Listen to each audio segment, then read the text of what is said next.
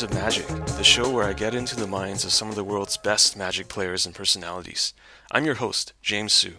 In this series, my guests and I talk about Magic the Gathering, but the game is just a starting point.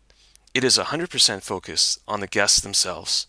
This is a place where I can highlight their passions, interests, and stories. You'll hear less talk about Magic-specific strategy and more talk about what my guests have learned over the years. I hope that you will enjoy these free-flowing conversations. I'm always looking for feedback on the show. If you have any questions, comments, or even guests whom you would like to see me interview in a subsequent show, just drop me a line on Twitter. My Twitter handle is James_HSU. That's James_HSU. I am more than happy to talk to you about any questions you may have about the show.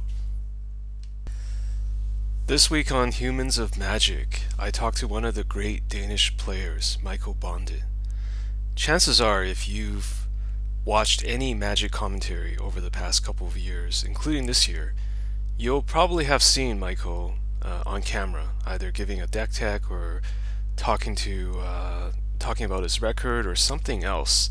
The man's just got this kind of charismatic, larger-than-life personality. And so I had actually wanted to talk to him for quite some time. Originally, through a friend, I found out how to connect with Michael and his friend Thomas Enevoldsen.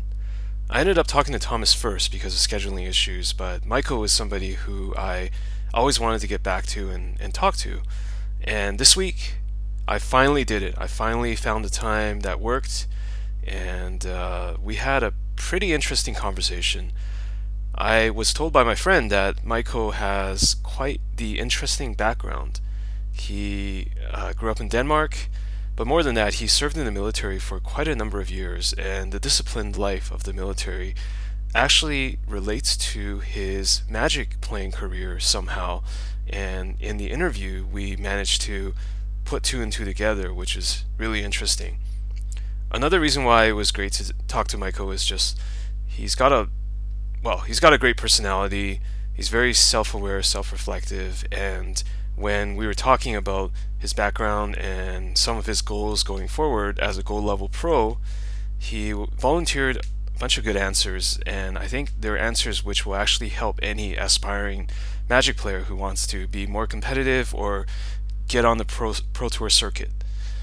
I must admit that there was a bit of pushing on my part. I think you can tell when you listen to the interview that I was pushing him into areas that might have been a little bit uncomfortable for him, but in the end, I think that made for a better conversation when I sort of went into more of the life stuff. So yeah, I think it was a pretty good one, and Michael and I both enjoyed recording the podcast a great deal. We talked about it a little bit after, and I think it went well, and I present to you now Michael Bonde, one of the Danish greats. Let's go.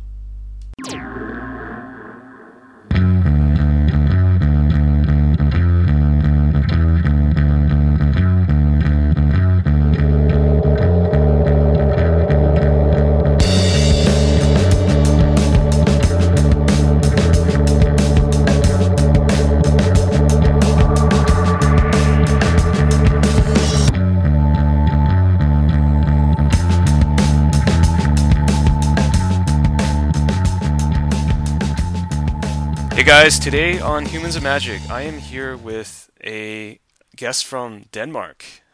We have a guest who is the Bazaar of Moxen Vintage Champion. He was the first European player to win an SCG Open event, signaling the European invasion of America. He's had 2 top 4s in Grand Prix events. I would love to introduce you guys today to Michael Bonde. Michael, how's it going? It's great. I'm doing great. Yeah, I'm really glad to have you on the show, and it's a little bit intimidating talking to somebody who is not only an accomplished Magic player, but also whose reputation precedes him, just from some of the the common friends that we've had, you know? Yeah, but I know that you did all these interviews with a lot of really good players and super fine people, so it's also kind of intimidating the other way around. So I think it goes both ways. No, don't worry about it. I'm sure that I am more nervous than you are. So How many pro tours have you actually played in? I think I played 5, so it's actually not that many. Okay. Yeah, yeah, I'm pretty sure it's 5. It may be 6, but I think it's 5. Okay, well that's five more than the average player. So Maybe, yeah. It's been kind of hard to actually qualify for the Pro Tours. So when I qualified, I was just super happy. But now I'm qualified for the next 4, so that's kind of a big leap in the right direction, considering how many I played. how did you qualify for the next four? You have a certain status? Did you get silver or one of those things? Or Yeah, I completely bummed out in Vancouver. No, in Atlanta. Sorry, in the modern. I'm not a good modern player, so I had a good deck from Frank Karsten, but I didn't really do that well. But then I hit silver in Paris, and I had a really good run at Pro Tour Madrid. I came in 17th, which lead me in the right direction for gold. And then I went to Brazil to team up with Tomohiro Saito. And then we came in 5th, and I was locked for gold. So my pro level status for the upcoming season for this season, is gold, which qualifies for all the pro tours. all right, so you're on the Pro Tour money train. Yeah, the gravy train or whatever people call it. It's actually kind of unreal. Like, it's this huge leap from not qualifying for a single pro tour to hit silver, then hit gold, and then everything's just unfolding. Yeah, it sounds like things are moving positively for you. So, Michael, I mean, what's been going on with you recently? Is it just this kind of like the Pro Tour quest, or like what's been going on with you just with Magic and with life? Like, I've been playing Magic since 2008, like with on a regular basis. I kind of started in 2004, but it took on in 2008, and then I just think that the time invested in Magic, like online and in real life, and all my friends play Magic, eventually it just became like a quest for qualifying for the Pro Tour, just to try and beat my own records and beat the best players in the world. So it's kind of more of my entire mentality kind of changed towards just trying to become the best Magic player and the best player in the world, probably, through just learning new aspects of the game, learning new people, trying to see how other people perceive the game, and just trying to adapt and see if I can be as good as the best players in the room. So your goal is to be one of the best, and so it sounds like you would be focused very much so on this quest at the moment, right? Yeah, but it's kind of it could be anything. It literally could be any game. I think the mental part, that you have to focus so much on every single game and so much on deck building and the strategy in general, and it's just like an infinite information. You have infinite information in Magic. You can always read something. You can always try and do something else. And I think that's super stimulating, just to break your brain down and just try to focus 100% on Magic. And that's kind of how when I don't go to school or job, I just really relax when trying to use my brain in the direction of Magic. Right. So I'm gonna go back in time just slightly. Well, I shouldn't say slightly, maybe back to the beginning. What I always like to do is just sort of learn a bit more about your background, maybe things that people aren't usually interviewing you or on the deck tech or things for. But I would love to know, just sort of starting from the very beginning, tell me a little bit about where you grew up and your childhood, basically. Yeah. So I grew up in in a really small town with like 2,000 inhabitants, outside of a big town of Denmark, Silkeborg, which is, compared to other countries, is really small. But the town was called Funner, and I grew up with my 2 siblings and my mom and dad. Your mom and dad, what did they do? My mom was what did she do? Like, she started studying because she hurt her arm, but she helped elderly people at like these I don't even know what the English word is for it. But she like went to this house where elder people got taken care of, like an elderly home. And my dad was or is a driving teacher. So yeah, just a common Danish family, and in a really really small town with 2,000 inhabitants. Then I went to like a regular school, just was hanging out with my friends, played some sports, not really anything that interesting from the early on. It was just a bread and butter core family in a little small town somewhere in the middle of nowhere.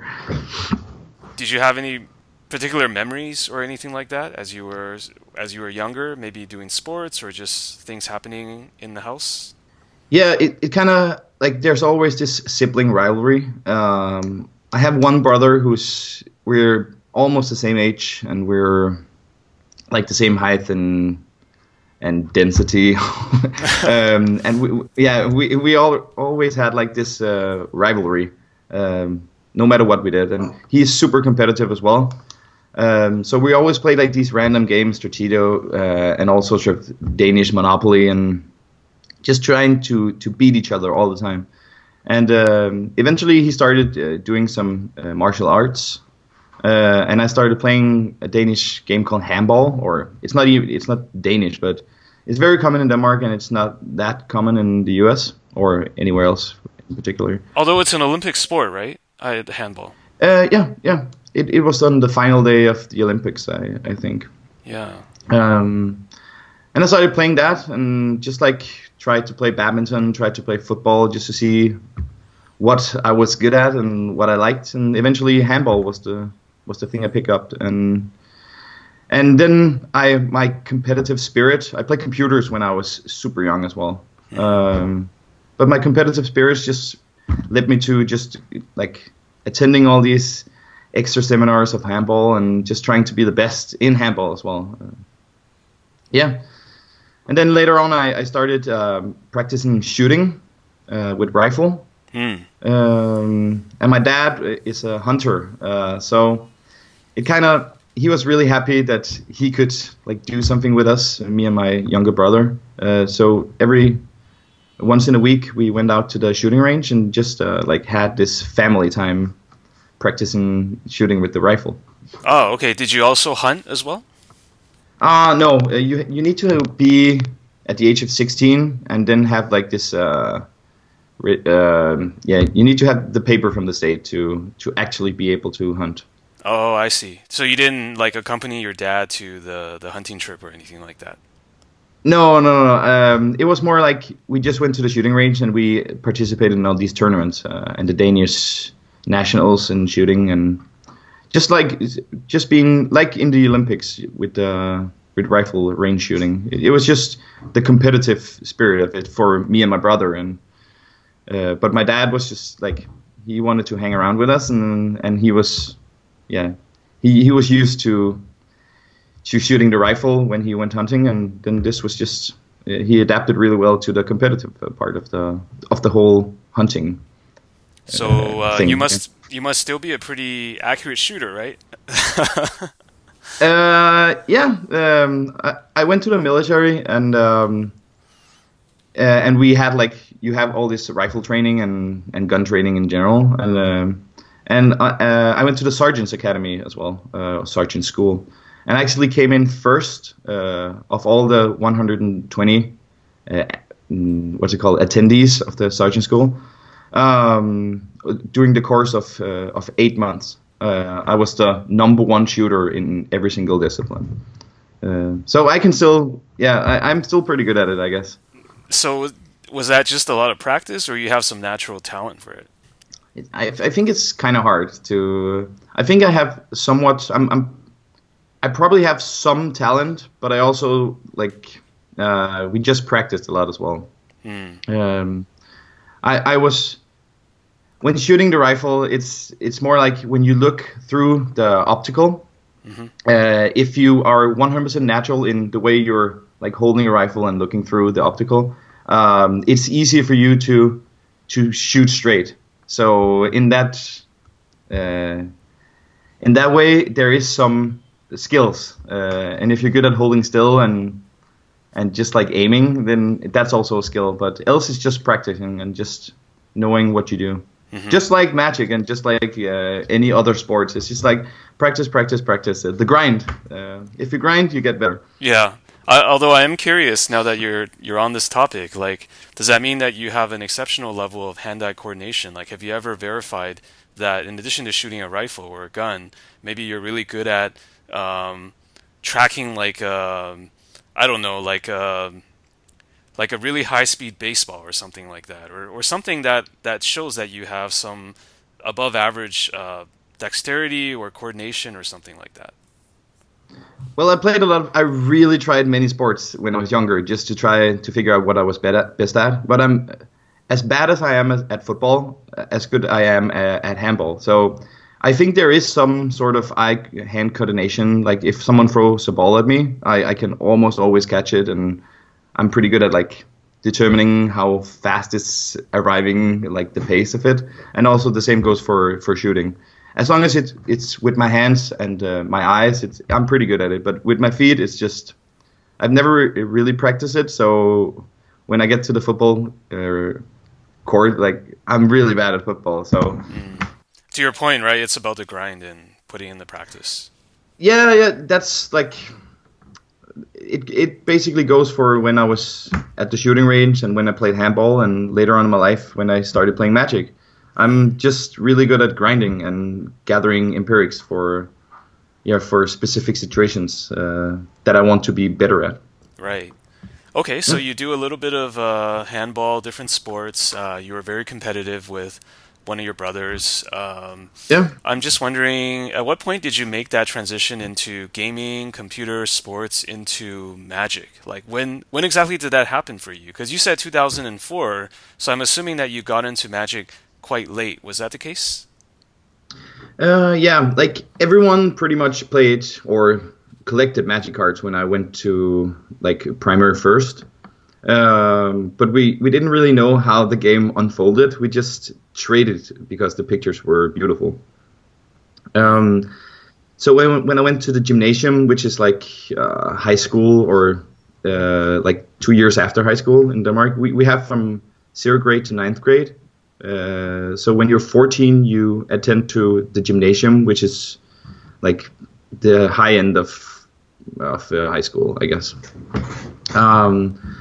Some people were playing Magic in the common room, and I was just like, wow, I used to own these cards. Like, it looks fun. Can I join? And they said, yeah, we have like this sweet soldiers deck from Legions, and you play like this, and you can just like hang around and see if you can like decipher how the rules are.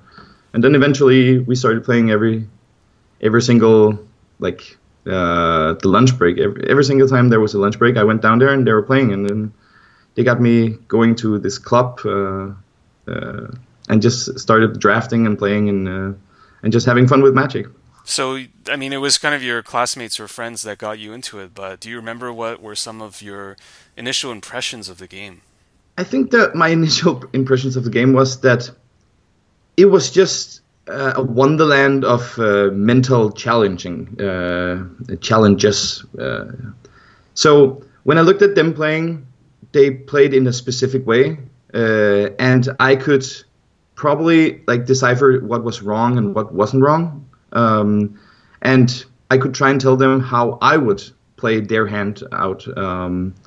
So my first impression was that there is different like ways of interacting with your opponent. There are different ways to play the cards in your hand. So the game must be super complex. Mm-hmm. And when something is super complex, it's just more fun to dig into it, because you know that you will get a lot of good challenges for the time spent. Mm-hmm. Yeah, and I was playing a lot of chess at this point, and I thought that was super challenging. But people kind of like, there are not many chess players around, and if you play against the same people and you keep winning, then eventually they don't want to play against you anymore. Sure. So this was just like a whole new level of competition because people really wanted to play because there were luck involved as well. Yeah. So it's a lot of skills, and then there is some luck, which eventually will give the player that it's a bit worse than you. It will give him a shot at winning due to variance. Right. That makes the game more popular, right? More people want to get in. Yeah. I think so. That's the same. The same goes for League of Legends and Dota. You play in a team, so you don't know if it's 100% your fault or if it's your team compilation. And then it's easier to just play another game and see. If it goes well or goes bad. Right. So Magic for you was in high school, right? The way you described it. Yeah. Or the Danish equivalent of high school. Yeah, it's called the gymnasium. But it's when you're 14 or 15, you attend to a 3-year educational program, which eventually leads out to college. I see. And then what happened to you after the gymnasium? I mean, did you go off to college and keep playing Magic, or? I kind of was this restless soul. So I actually I canceled my gymnasium after the first year and tried something else. Yeah, and then I tried something else for half a year, and I actually also canceled that. And then I started the 1st of February in the military in 2004, I think, or 2005. What made you want to join the military? I think I thought that I needed some discipline, and I thought that it would be a cool place to try yourself out. Just in a whole new setup that was just away from everyone's day-to-day life, and just I don't know. I thought I think it gave me, and I thought that it would give me some really good human abilities and some reflection on what is right and what is wrong, and just discipline in general. I hope I didn't come across in my question as very challenging. I simply wanted to understand because you said that you feel like you needed more discipline. I'm just wondering if that meant that you felt at the time as a kid that there were parts of your life or parts of society or parts of your interactions with society that felt undisciplined, or you felt you needed something different. No, I just think I was kind of I kind of did what I wanted to and was a bit lazy because I just wanted to game all the time. I just wanted to play World of Warcraft and Warcraft 3, Frozen Throne on my computer, and I wanted to play Magic cards in my spare time. So school was kind of not a priority, and it was when you're younger, it's pretty hard to wake up in the morning, and I was super lazy, and yeah, it was just a down going spiral, I guess. So I thought how can I change this? And eventually I found out a really good challenge, both mentally and physically, would be to go attend to the military and just try yourself out and see if you're good at it. Just a new challenge in another shell, I guess. That's pretty impressive because you made it sound like you needed more discipline, but it takes a lot of discipline to realize that you need more discipline, right? Yeah, but I think I figured out that I was not really good in attending to school at that point in my life. There was a lot of things I wanted that wasn't going to school and sitting in a classroom, even though I really, really love to get new information and learn a lot of things, but it was just not the time for it. I think it was just so hard to get up in the morning, so hard to go drive to the school, and it was just physically tearing me apart. So I thought I must do something else, or else this is really not going well at this point. So yeah, maybe there's a lot of discipline, or just not discipline, but reflection, I think, that I needed to try something else. Okay, so you decide to do that. You go into the military, and what happens then? I mean, what was that like going in there? It was like going to school, but just having a gun hanging on your side. Cause, yeah, the military there is gun training in the military, but it's just such a little part of the whole institute, the Danish military. Yeah. It's more they don't even try to brainwash you. They just try to make you a better human being, I think, because it's like it's mandatory to go to the military in Denmark, but they don't have that much space. So every 18-year-old attends to something called the session, where they do a lot of tests, and then eventually they pull a number out of not a hat, but something equivalent to a hat. And then if you get the number from 1 to 5,000, you have to go to the military. And then every other number until 36,000 is you get off if you don't want to. So I went through this whole. Sorry? No, I was just going to say, so it's, I'm just trying to understand. So it's kind of a lottery, but most of the people don't have to go, right? Yeah, there's like 36,000 numbers, and the latter 5,000 have to attend to one of the military institutions. So it's basically a lottery. Yeah, you can put it that way. But it's because it's in our constitution that every 18-year-old have to attend to the military. And then they kind of like went a bit around it with the lottery thing. So you wanted to go in, you went in. It wasn't brainwashing. It was just training, right? So what kinds of things did you end up learning from that? Did you feel like that you got an experience that you expected before you went in? I actually think it was a bit harder than I expected, because there's a lot of the problem about it is that there's a lot of things that doesn't make sense, because it's in the grand scheme of it is that discipline is the thing that you're being educated in. So like every day you have to put up your all your gear on the bed, and it have to be clean, and you have to count it. And the sergeant comes into the room, and he's looking at your room, if it's clean, if you put all your clothes in your dresser in the correct way. There's all these stupid things, but eventually I don't think they're stupid, but it was stupid like when it was ongoing. Yeah, at the time, right? Yeah, because it just seems so stupid that you had to put in all your clothes in the correct way in your dresser.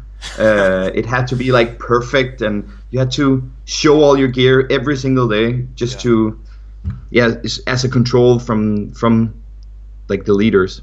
But eventually, like, you got in the routine, and you just became better and better, and then I basically just thrived in the whole. I'm not in that good shape, but it wasn't the hardest part of the military. You eventually came in good shape. So I think like halfway through, I was just 100% thriving in the educational system of the military. I thought that my friends were nice. I thought that every single day was a joyful. Like I woke up in the morning, went out to eat, went to my bunk and just cleaned it up, and then we had these adventures every single day. Oh, what kind of adventures? So I would have expected that in a highly disciplinary environment that things would be very similar from day to day. Was that not the case, or were you referring to something else? Like every single day you wake up, you do the same thing. Like there's this routine that you have to like clean up all your things and show all your gear, and then eventually you gear up, and then you go out to the woods. And then you have to learn all these basics, because the mandatory like military is 4 months. So every single day is just you getting new education of radio techniques, of how to use a gun, how to camouflage yourself in the nature, and all these sorts of basic hunting / military skills. So every single day was pretty much a new day. Just out in the woods, and just like being part of nature. And actually I liked that, because it was something that I didn't do much as a child, so it was kind of fun to go out, sleep in the woods, and just do all these random things with the people that I liked. Right, it was some kind of organized camping or something like that. Yeah, with a gun on your side. With a gun on your side, hopefully not to your head, but to your side. Yeah. That's just so super stupid, the whole gun on your side thing, because it is basically just like this camping experience. You learn how to be in nature, you learn all these random skills, and you just become a better person, I think, but without the violence, because you don't get they don't preach violence. Quite the contrary. So it's basically just like an institution for discipline where you accidentally have a gun by your side. Right. So how long in total were you in the military for? I was there 5.5 years. 5.5 years. Okay. Is that pretty normal, or did you extend it, or? No, I got into the Sergeant's Academy. I got handpicked to attend to the Sergeant's Academy, and then I got educated as a sergeant. I came back, and then I had two teams of the over the course of 8 months. I had two teams of mandatory soldiers, and then I was stationed out to Kosovo for half a year. I came back, and then I went to the military academy, or the officers academy, and tried my luck at the officers academy. And then eventually I found out that I had to do something else in the military to evolve as a person, I guess. Okay, this is interesting, because I'm going to guess at your age, when you entered the military, it sounds like you got into a leadership role at quite an early age, right? Yeah. That's true. Yeah. What was that like, just learning to lead and having other people follow your orders? In the beginning, I was 19 when I had my first team. So you had to lead 10 people and occasionally 30 people who all were older than you. And that was kind of, in the beginning, that was kind of, how do you say it? I was nervous. Like the first day I went and met with all these people, I was kind of nervous. But eventually you grow with the role, because if you're really good at what you do and you know a lot of things, then you eventually can be creative, and you can just tell them what to do, and you can tell them why they have to do it. And a lot of people will accept that if you have a reasoning behind your leadership. Right. I mean, the reason why they picked you for the role and subsequent roles must have been because you were doing something right. So what do you think you did that was effective, or that made you good at what you did? When I get a challenge, I really just want to be the best at what I do. So every time I get a challenge, I just try to get more and more information about how to be the best in the role that I'm put in. And it's also just through grind, trying out all these sorts of different things, just exercising to become better, reading a lot of books about the specific topic of teaching and leading, and eventually just being myself. I think the thing about leadership, if you're not yourself, and if you're not comfortable of being yourself in the leader role, it's kind of hard to lead.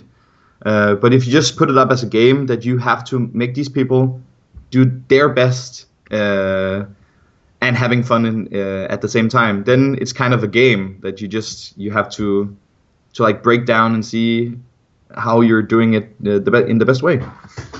Right. Did you feel that you got the respect of those that you were leading? Definitely. And afterwards, when I talk to them, we have the people I'm still in contact with, I have a really, really good, how do you say it? We socialize after, even though it's 10 years since I was their sergeant. So, and also a lot of the people I went to Kosovo with, I have a lot of respect for them, and I can feel every time we talk that they have a lot of respect for me. So it's kind of a hard thing to know if someone has respect for you, but I get the feeling, I think, when I talk to those people. And when I was jobbing as a sergeant, I definitely felt that they had respect for me. Mm-hmm. Yeah, I mean, you can kind of feel the bond, right? Or at least I'm feeling it in the way you described it. Yeah, it's kind of hard to explain because yeah, I don't know. It is a bit hard to explain, but I think there is a bond, and when you're a leader, if someone is not following what you're saying, or if you don't have the good dialogue with them, you kind of feel it instantly if they don't have respect for you, because it will be really hard to work together. Sure. I mean, they'll have hesitation in Yeah, exactly. in doing something. Yeah. So this is really interesting. So tell me what was like to actually go to Kosovo. That whole experience. You said it was about half a year. Yeah, it was. I went there for 5.5 months in 2008. Like the experiences from like I went to the military and started working, and prior to this I was just like this lazy teenager who just wanted to game. So that's kind of a clinch in like personalities. But in Kosovo I was this intelligence sergeant, which was very interesting. But the most interesting thing was that every single day we worked from 7 till 7. So that was like this huge, wow, going from almost not working and just working, yeah, I don't even know, 100 hours a week. It was kind of a change from your day-to-day life. But the people down, when you're like stationed out, people are like super professional, and there's always these random incidents and like just all these sorts of work duties that you have to do. So eventually you just get in the routine and work, and then you get some really good friends, and you get some people that you trust 100%, and you can talk to them about everything. And yeah, so it's just this really special feeling. I think like you're away from everything, you're away from your family, you miss a lot of people, and then you get these new people that you have 100% respect for, and they have respect for you, and yeah, you just have to. It's like having a new family. Yeah, exactly. I had a family. Like, there's a lot of people that I talk to in Kosovo that I still like really have a lot of respect for and try to follow what they're doing, even though I don't see them that much. I think they're fantastic people, fantastic people. Yeah, that sounds like an amazing experience. And for someone like myself who's not been in that situation, I mean, the closest analogy I can think of is maybe a sports team, but it sounds much more than that. So yeah, I think a sports team is a very good comparison.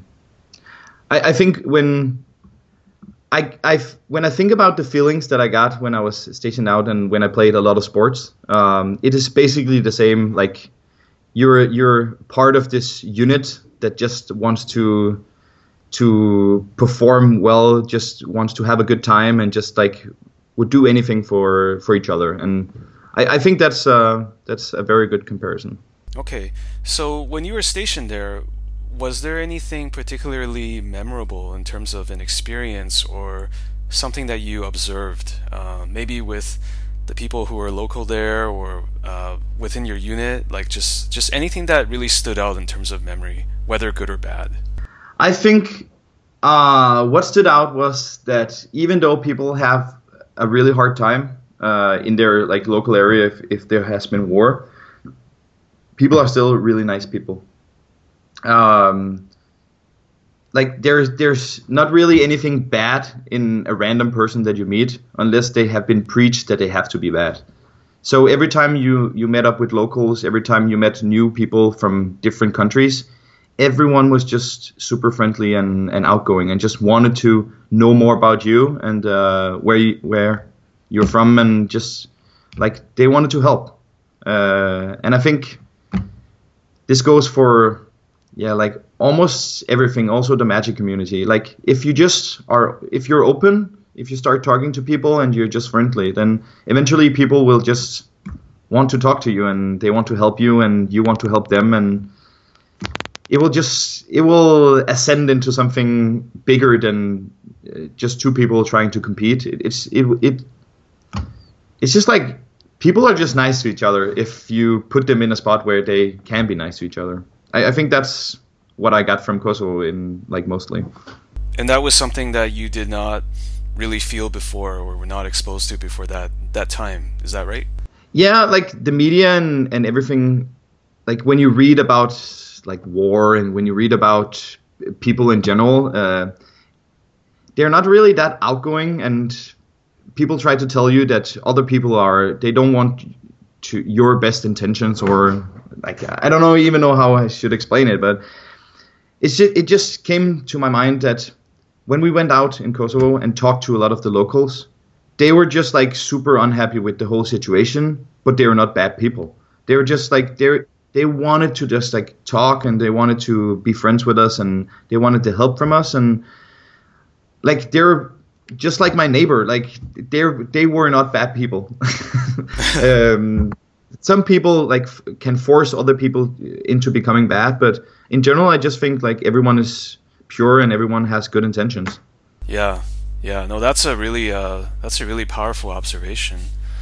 If I may jump ahead a little bit, what was it that made you decide that you had to get out of the military? Because you said that after 5+ so years, you wanted to move on. Like, what was the motivation or driver behind that?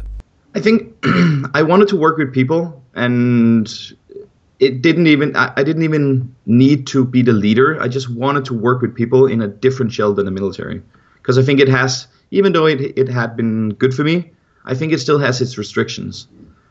So I wanted to either be a social worker or become a teacher. So basically, that was why I ended my career. It was so that I could attend to studies in like sociology or like teaching. I see. So that was around, was it 2008, 2009 that you left? It was actually in 2000. Like I started in 2005 and I stopped in 2011, I think. I see. Something like that, at least. Yeah. So in the life of Michael Bonde, what happened in 2011 after you left? I left. I quit my job. I left the school.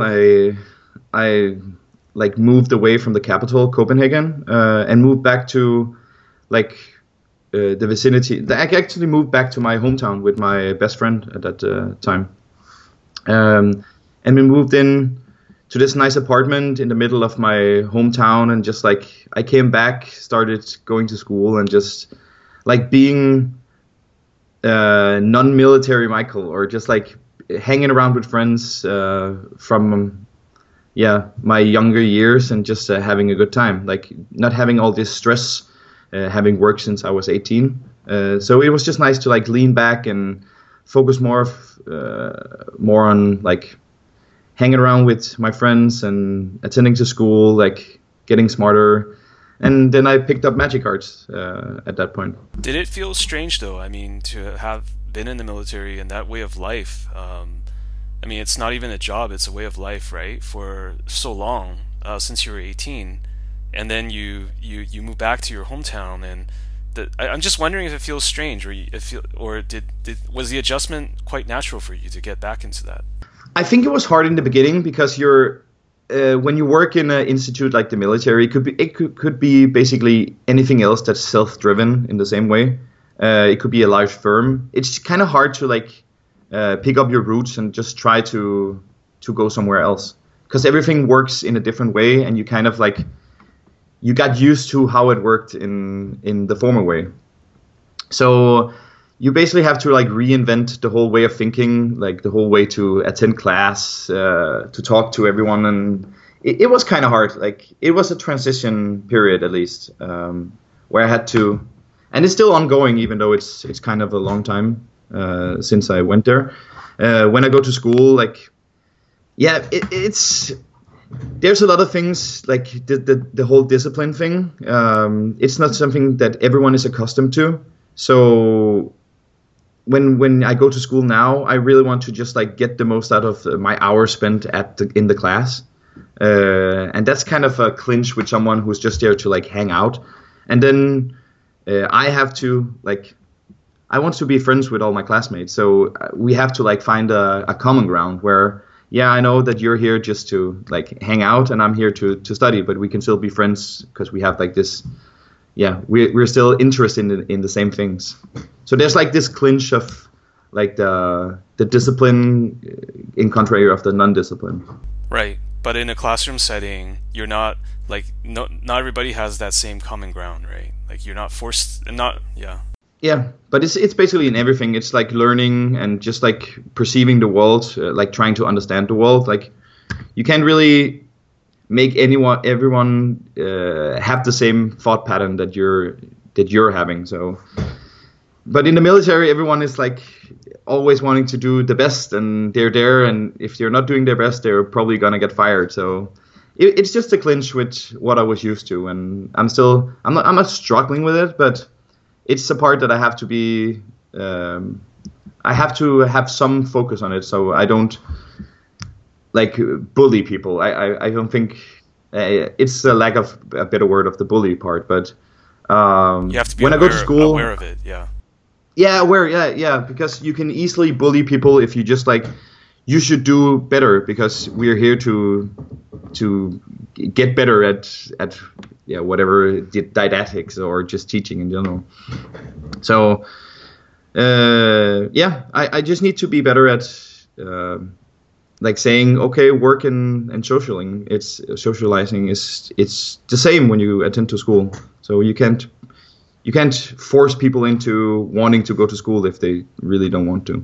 It came out a little bit of like the whole bullying part. It's basically just a lack of better words. I just have like a different mindset than the peers in my classroom, and sometimes you get in a clinch when you have to work together.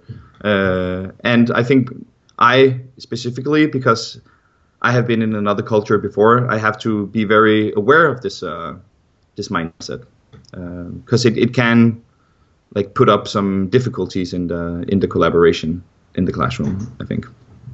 Yeah, and are you still studying today, or have you already finished that?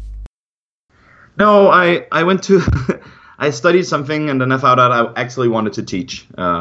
It's divided into two different schools. If you want to be like the social worker or if you want to be the teacher.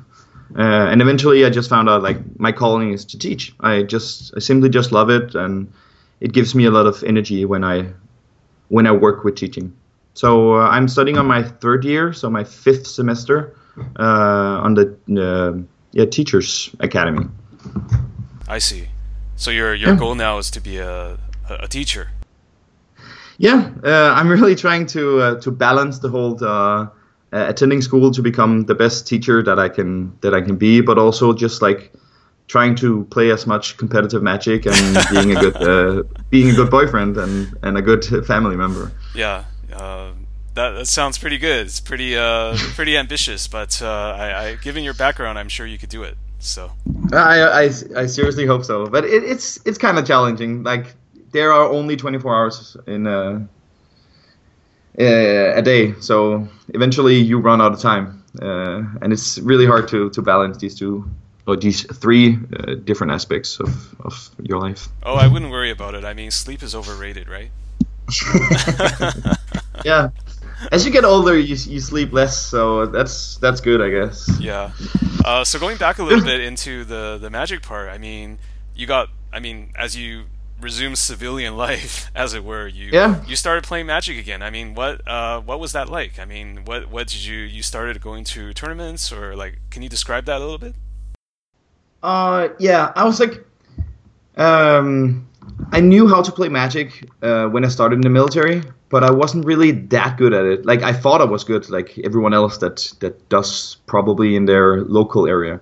But eventually, as time moved on, I figured out that every time I went to these regional, like in Denmark, like these bigger tournaments, people were just way better than I was.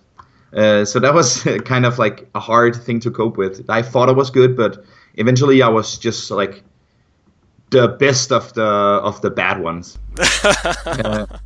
Yeah. So I started to focus more and more of the whole how can I become better at Magic, because there is something there is unexplored talent here, I think.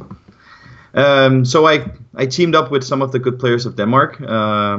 And I just like leached on their information. Like I wanted them to tell me everything they knew, which was like these huge grinding sessions where we just sat down just like grinded for 3 days straight. And eventually I became better and started to attending GPs and I started doing better and better. Can you just talk a little bit about that grinding process? Like you obviously played and practiced with a lot of the top players. Like, did you guys just literally play games nonstop? Is that what you did? Yeah, actually, we just like took our laptops, went to one of our friends called Lasse, put our laptops up, and then during the release weeks on Moto, on the old version, there was just like these queues that were firing every time 16 people attended them. So we just played 3 seal queues at a time. So you started the deck building, then when you submitted your deck, you started a new queue, you started the deck building, then the match would go on, you'll play the match, start another seal queue, build the deck, and then you'll just like grind 3 queues at a time. Just to get like empirics and just get the grind on. Sure. I've got to ask though, Michael, you were exposed to a lot of different things, Yeah. in terms of competition. Why Magic specifically? I think if you have somewhat talent for something, that's my own opinion. I don't think people do things if they're not good at it. Some people can do, like they can play whatever football because they just like football. But I don't think they will invest 100 hours in football if they're really, really bad at it and are not getting better. So eventually, like when people pick something up that they have like a raw talent for, not saying that they're good, but they're better than people who would else have picked it up. You will get like a curiosity, can I become better at this? And that was what I thought. Like I knew I was good at it without any practice. So how could I become better? And it was this whole curiosity just to try and become a better Magic player than I was.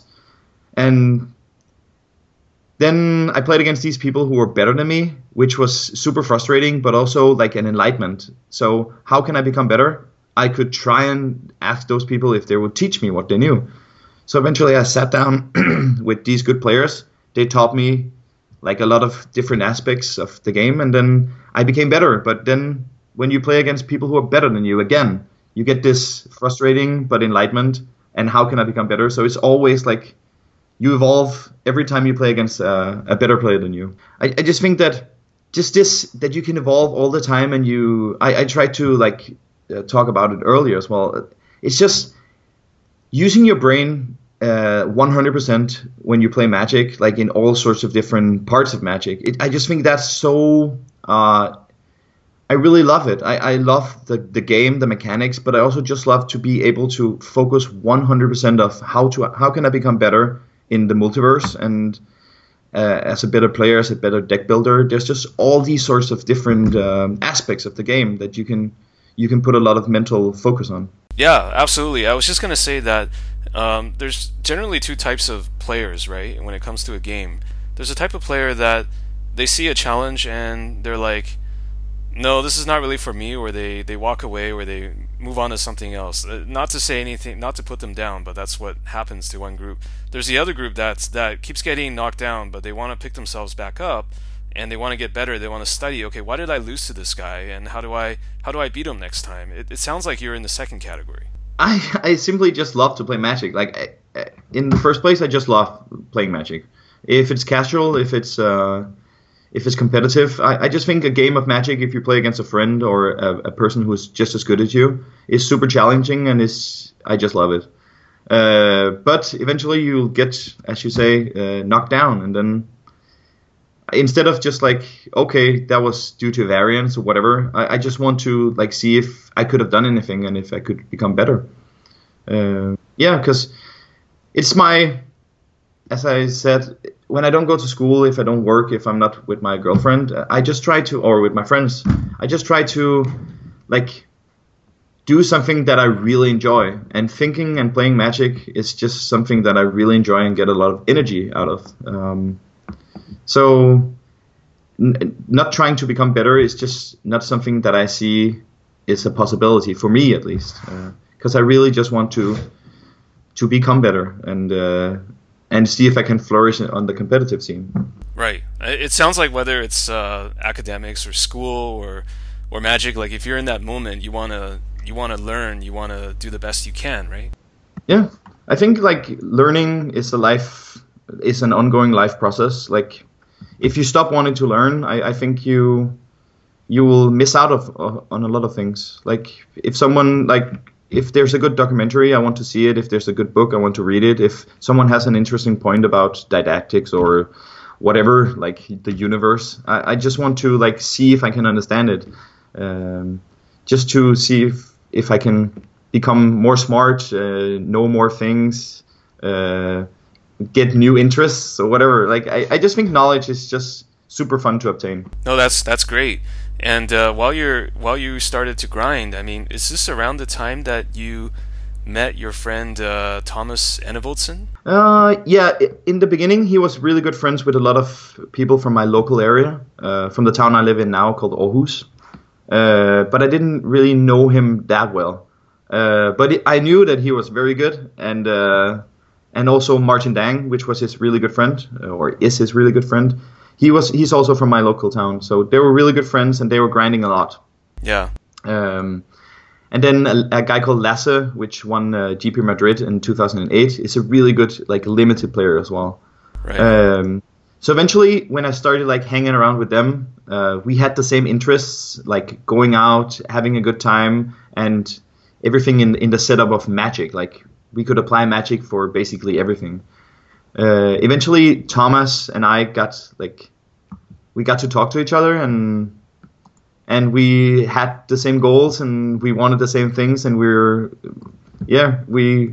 had a good chemistry. Yeah.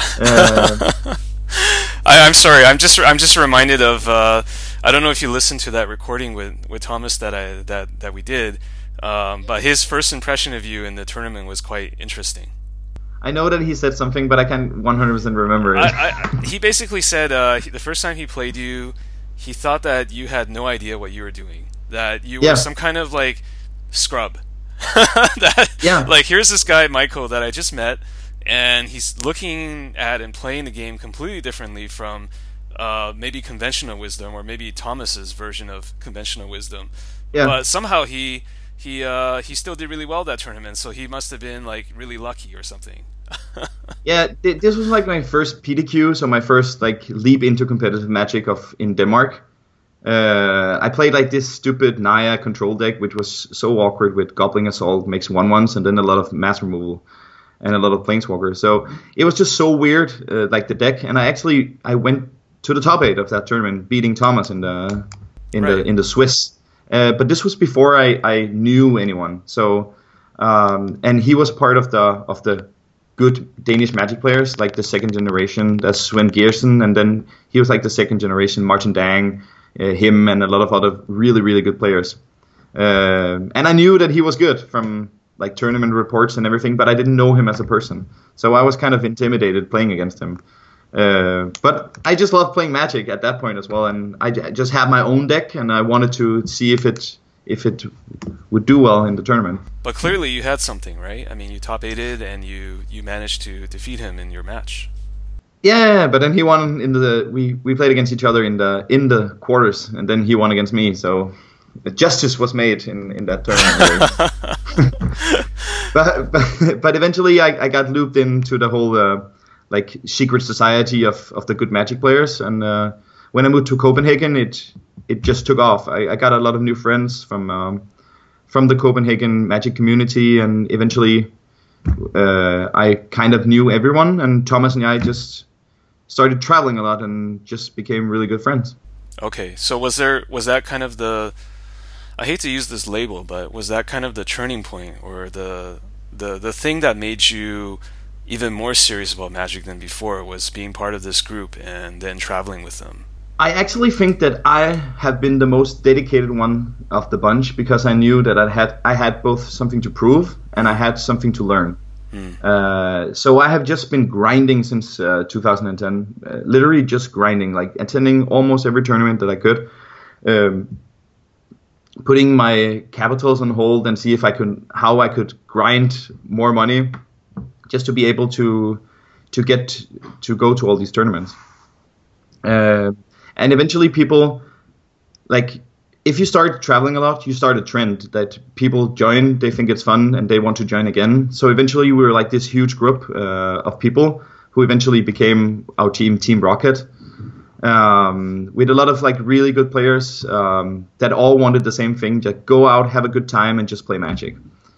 And then when people like had enough of this, like over a year or 2 years, I just kept on like going because I really want to just like become better all the time.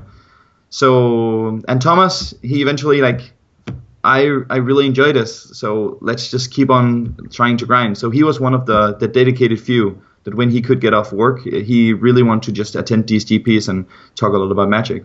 Yeah.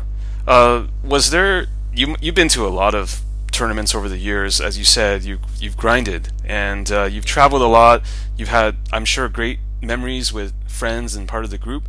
But if you were to like look back at maybe the past 5-6 years, would there be a particular moment that really stood out for you, like maybe a favorite moment, or some moment where you just felt absolute joy, like, you know, this is where I belong, or this makes it all worth it?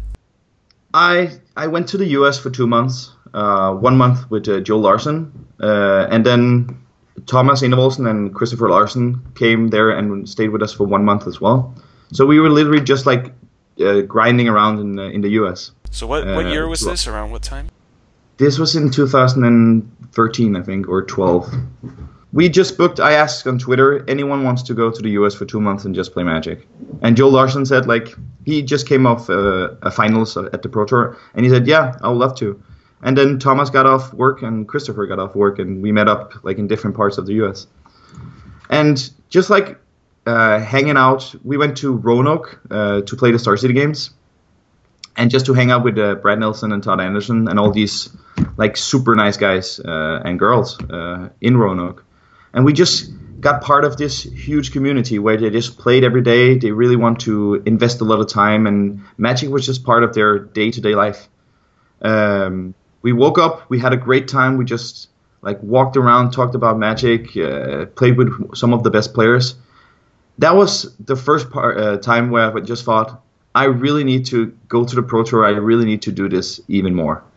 Because just hanging around with some of my best friends, and my best friend actually, and just like having a great time in the community of Magic, this doesn't get any better. So, I mean, some of the Americans that were there, like you mentioned Todd and Brad, I mean, what were they like? Did they have the same kind of dreams, like I want to be on the Pro Tour, or did they have something else in mind? Like they were already on the Pro Tour, but we met them on different occasions during the grind, and they asked us if we wanted to go down there and just hang out with them and do the pre-release weekend.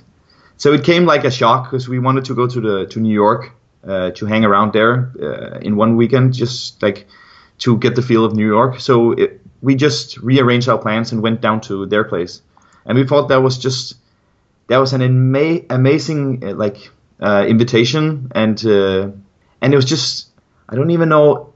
For us, it was just so huge to just being welcomed to a whole new community of people who just like loved the game just as much as we did. And even though they didn't have the same dreams, because Todd was like playing, he was winning so much at the Star City games. So was Jerry Thompson. So was like BBD, and Brad Nelson was already like a really good player at the Pro Tour. So we just had the common goal of just like playing Magic and have fun. And that was pretty much the 10 days we stayed there was pretty much what we did. We just had fun with new friends and just had an amazing time. It was some of the best moments in my like life and Magic career. Yeah, and what were your impressions of America? I mean, now that you actually lived there for a couple months. I think everyone is just super friendly. Some people say that it's like a hollow friendliness because everyone says like they just want to have like a good appearance. But I think in general people are just like super friendly. And if you get welcomed into a community, whether it's 2 people or if it's 15 or 30 people, as long as you just like you're smiling, being friendly, being happy, and just like wanting to talk to people and become friends with new people. I think there's almost not a better place.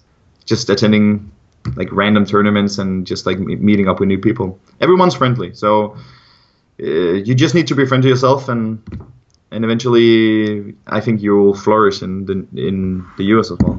Yeah, that's great. And to me, it seems like you were kind of an ambassador for your country, or some, multiple countries, depending on where you guys were from. I mean, I don't know if your American hosts or guests knew all that much that was going on in Europe. So I wonder if you also changed their perceptions of Denmark or some of the other countries as well.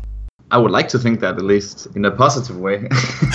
I think that I think people kind of like that we grind it, because like Joel is a nice person, I'm a nice person. Like, cool that I'm saying that I'm a nice person, but you are.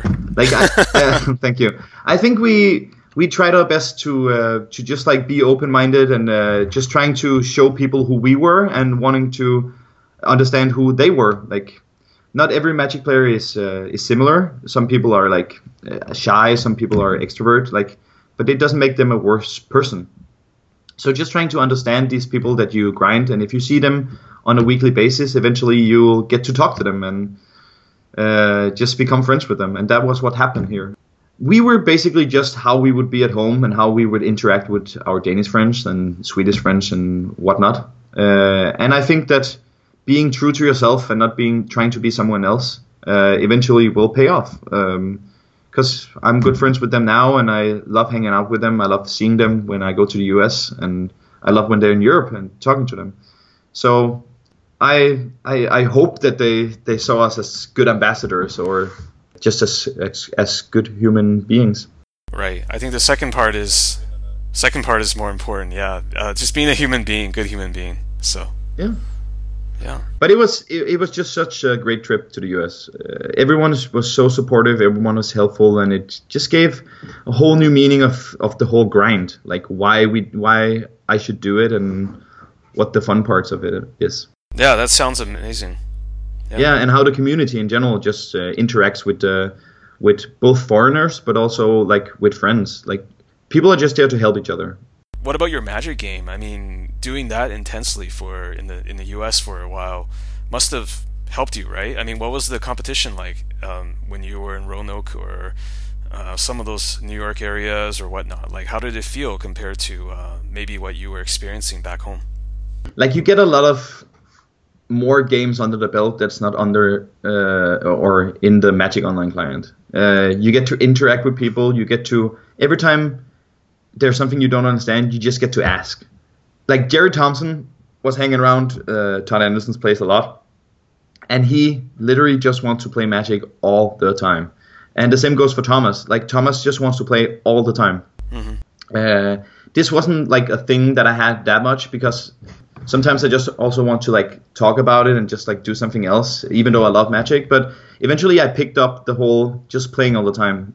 So every time we have like a spare moment, we just sit down and we just grind a game, even though it's Legacy against Modern, or if it's some bad matchup, just like play 20, 30 games eventually, because you just take all the opportunities to game just to try and understand Magic even more. So that was like, that people wanted to play all the time, and people were so good that you could spar with literally anyone and you could try to understand how they were playing, was just such a great opportunity for me, because I was way worse than they were at this time. I just came out of Strasbourg, where I top 4'd with Death and Taxes with Thomas. So I had like this understanding of how to play Legacy, because I really leached on Thomas's information and knowledge about Legacy and the deck in general. So I had this coming in, and I really just wanted to try to understand the standard format and just Magic in general. And it was a great opportunity.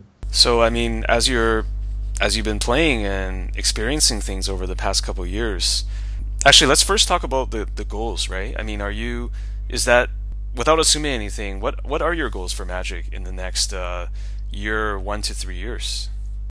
Like, I've been traveling a lot. I think I played 80 GPs since 2008, and now 5 Pro Tours. So I have come to the reasoning that playing Magic just to play Magic is not always that great. You need to be accompanied with some friends to really ease out the whole traveling process. So my personal goal is to obtain gold again and qualify for all the Pro Tours and do well at minimum one Pro Tour. But my secondary goal is to just like see if I can help my friends qualify for the Pro Tour so we can travel together and just make them do well at the Pro Tour. Really try to go out on a limb to help them become better and just like qualify for the Pro Tour. So if I can go back to your personal goal, Michael, what does it mean for you to do well at a Pro Tour? Like, first of all, I really want to attend to the Danish. I want to be a part of the Danish national team. Like, that's a dream come true if I win my VMTQ. So that is my goal at the moment, just to try and see if I can get on the Danish national team within the next year. If not this season, then next season. But doing well at the Pro Tour is now I'm qualified for all the Pro Tours, which was like that's the goal that last year I wouldn't even have dreamt of. Now I did well at Pro Tour Madrid, 17th, and I really felt like that was, wow, all this time really paid off. My friends that are not playing Magic, they understood how well I did at the Pro Tour, and my dad and the rest of my family really understood like that this is going somewhere because of this result. And I felt like this huge personal victory.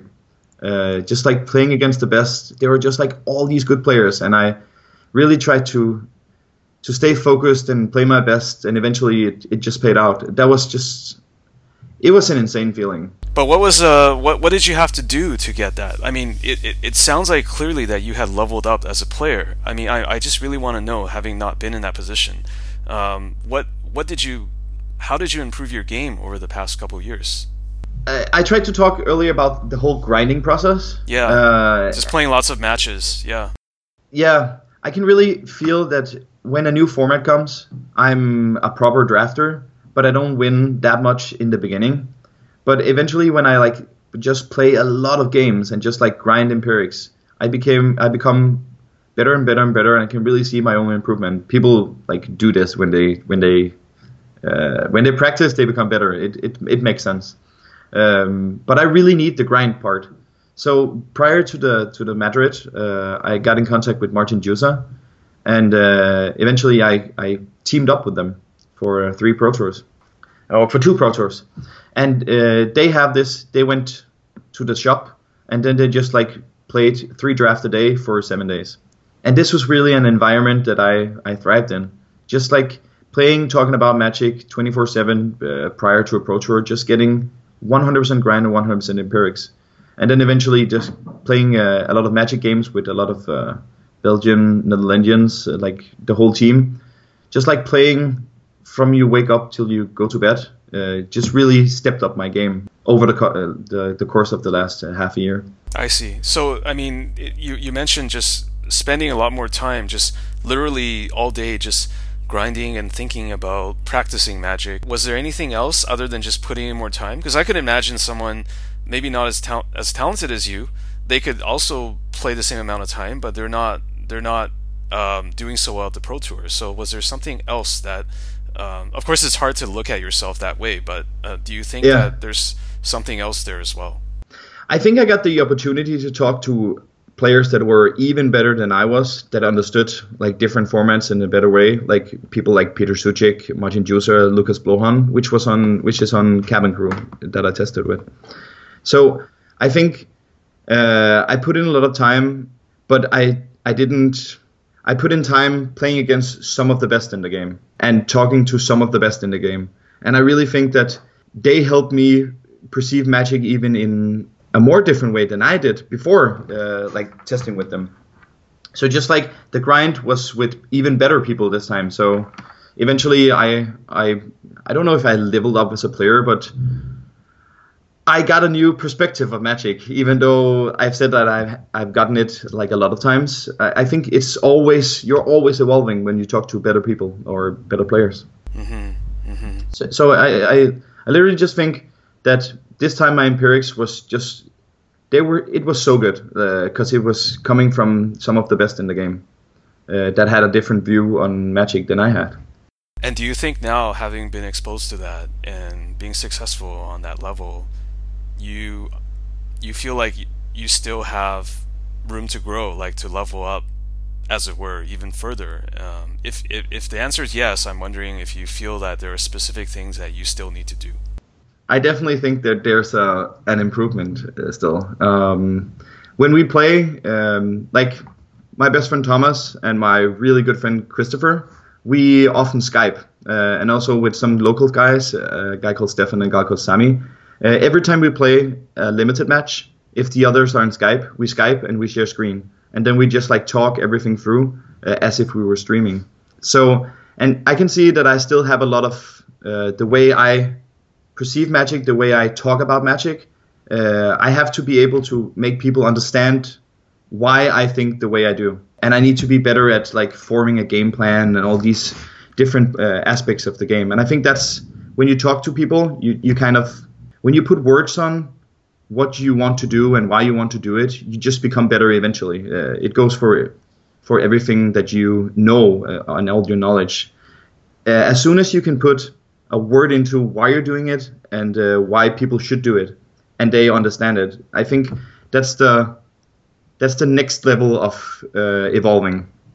So then you can discuss your mindset with people who are trying to understand it, and eventually you will come to a conclusion that something new may be the right way. And I think that's kind of hard, but that's something that both me, Thomas, and Christopher is working on, because we are so different in a way of playing a Magic game that we want to understand each other, to see if we can get all these three aspects, because all of us are winning, but we're winning in different ways, and that's kind of that's interesting. So trying to understand why the other person would think the way he does would give you a whole new way of interacting with your opponent and playing the game of Magic. So you can kind of shift gears or like go on another level to try and beat your opponent in another person's mindset. Right. I mean, not to say that you'll actually end up playing exactly like they do, but just having awareness of different options or why there might be a different line of play, right? Yeah, exactly. Yeah. There's a difference between control players and aggro players and mid-range players. And I think it's this difference in playstyle is super fascinating, and it's something that I really want to dig into. So how would you describe your game? I would describe my game as I'm pretty good at understanding game states and dealing with a lot of knowledge on the board. So I tend to like these super long, grindy, mid-rangey matches, especially in sealed, like 18 lands on the draw and just like grinding out turn 19, turn 21. That's really where I think Magic is the most fun. So I think that's when I played these kind of decks and the decks were good. That's when I did the best. Like Death and Taxes and Legacy does this thing.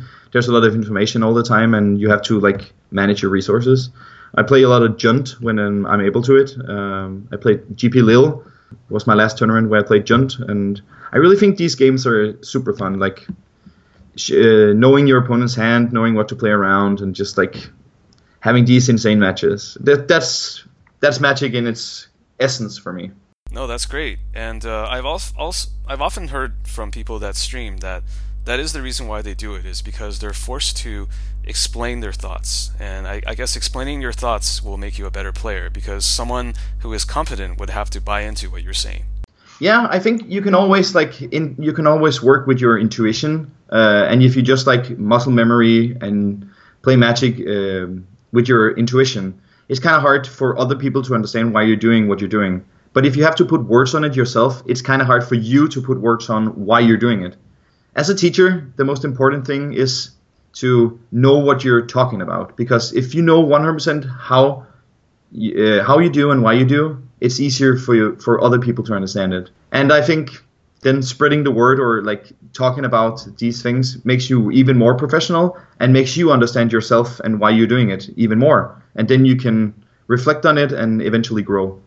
And I don't think this goes only for Magic. This goes for everything in life, basically.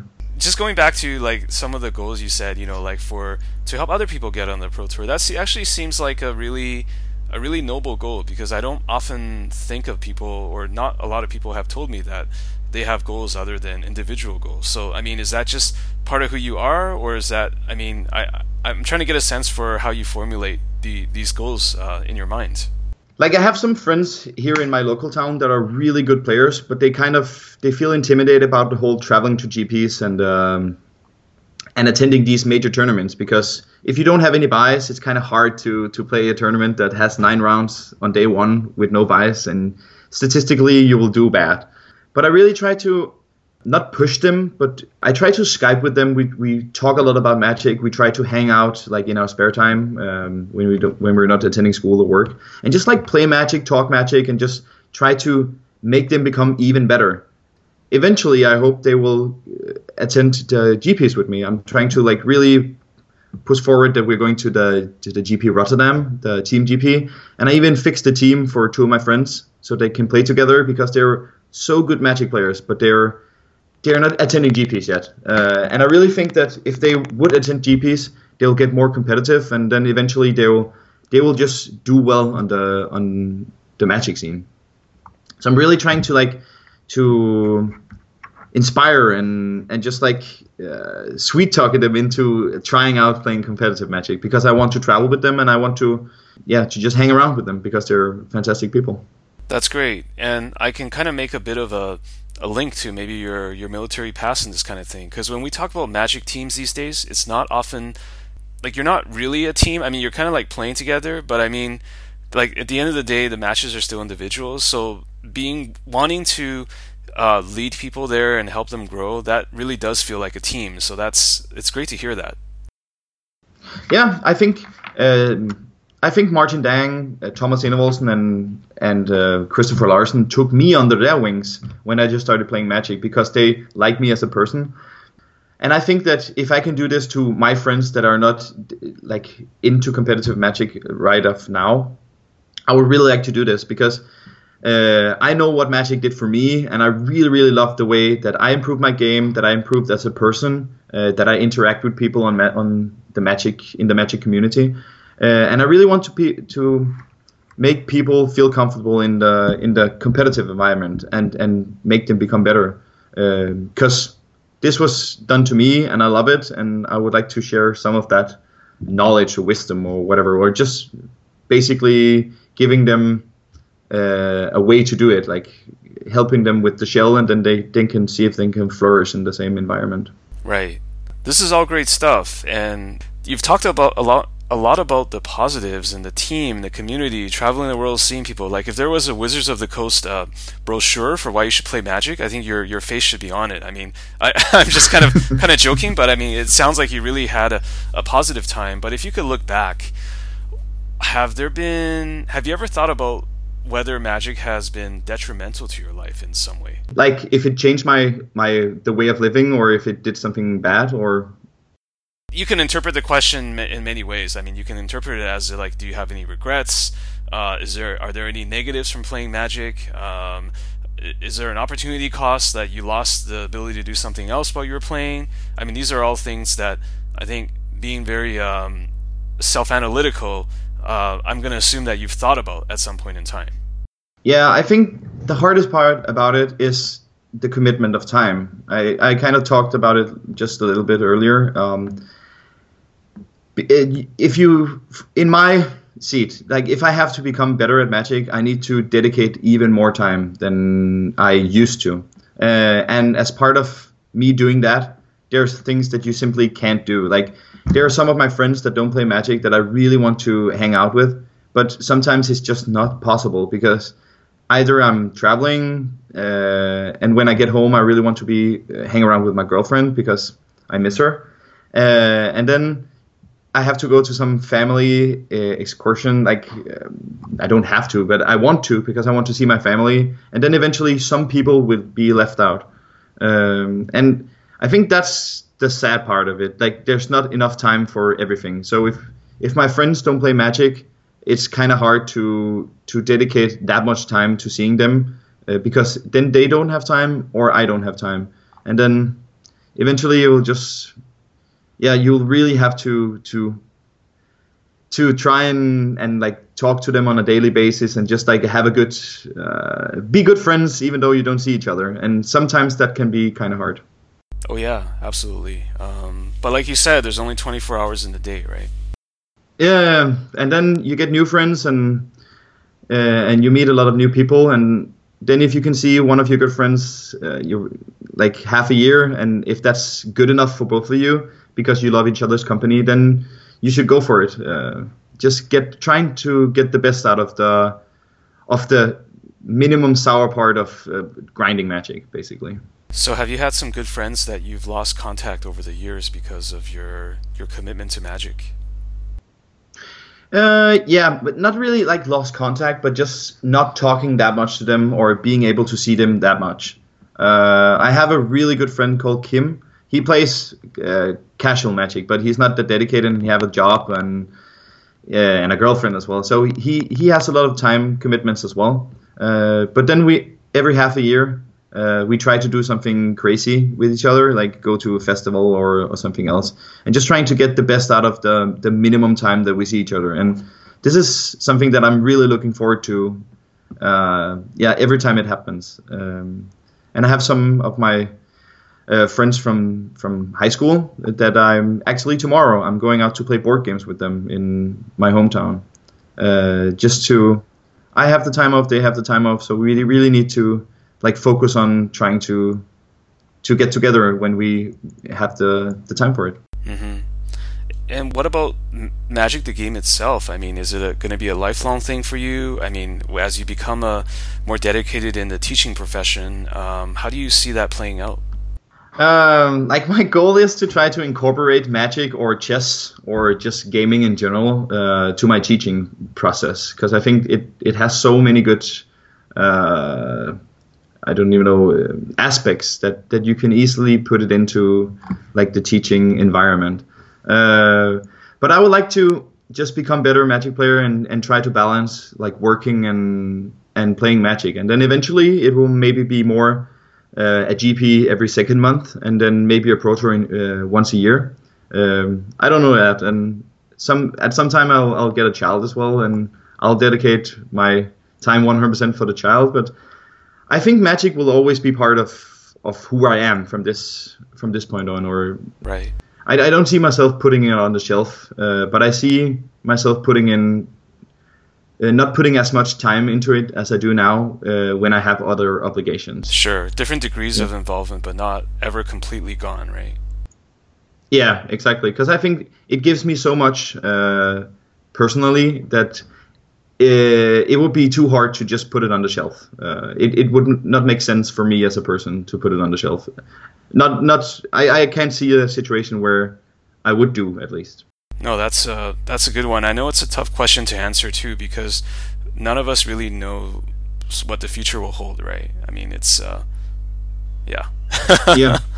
Yeah, but I kind of put everything else on the shelf, like handball, shooting, like all these things, because the time invested in it didn't give me as much pleasure as Magic did. So eventually Magic overruled all these things that I intended to. And it's not easy, but it's easier to balance your day-to-day life with Magic, I guess. So it giving a lot to me personally, and also making it kind of easy to balance with everything else in life. I think Magic is the place where I want to be and where I want to get my energy from, as of now, at least. Any thoughts or any shout-outs, like anything at all that you feel like you want to mention that maybe we didn't get a chance to talk about? I think I have some fantastic friends within the Magic community. Like Thomas and Christopher are some of the people that I love the most. And I think them helping me is some of the best things that happened to me in Magic in general. The same goes for Lasse and Martin Dang when I moved to Aarhus. So I guess that I would like to tell people that they should just take people under their wings and just start playing Magic, because it's just a way of just becoming better at being a human being, I think. Because Magic is a forum for people who are insecure and nervous and all these different things. So trying to take different parts of different people and try to become a better person yourself is just something that you can easily do in the Magic community, because no one is judging you. And I would like to say thanks to like Frank Karsten and Martin Jusa and Lucas Bohan and Peter Chutek, all these good players that took me into their teams, and also like Brad and Todd, just to be the most open community in like in Magic, I guess. Like they just took us in and helped us stay in the US for 10 days without even asking for rent or anything. Like the Magic community in general is just so wonderful, and I just love being part of it, to be honest. So I would like to just say thanks to the entire Magic community. There you have it, folks. Michael Bonde, Magic ambassador, excellent teammate, all-around good guy, encourages you to play Magic and get involved. And I would like to say thank to you, James. I think the podcast is a very nice new way of looking at Magic in general. I like that a lot. You're welcome, and I hope we can continue to spread the gospel of Magic. Yeah, so do I. All right, Michael. So take care and be well. Yeah, likewise.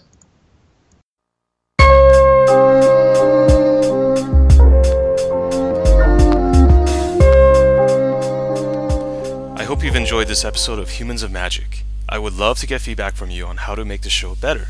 You can find me on Twitter at James_Sue. That's James_HSU. Please also check out my website at writtenbyjames.com and drop me a line. Thanks for listening and have an awesome day.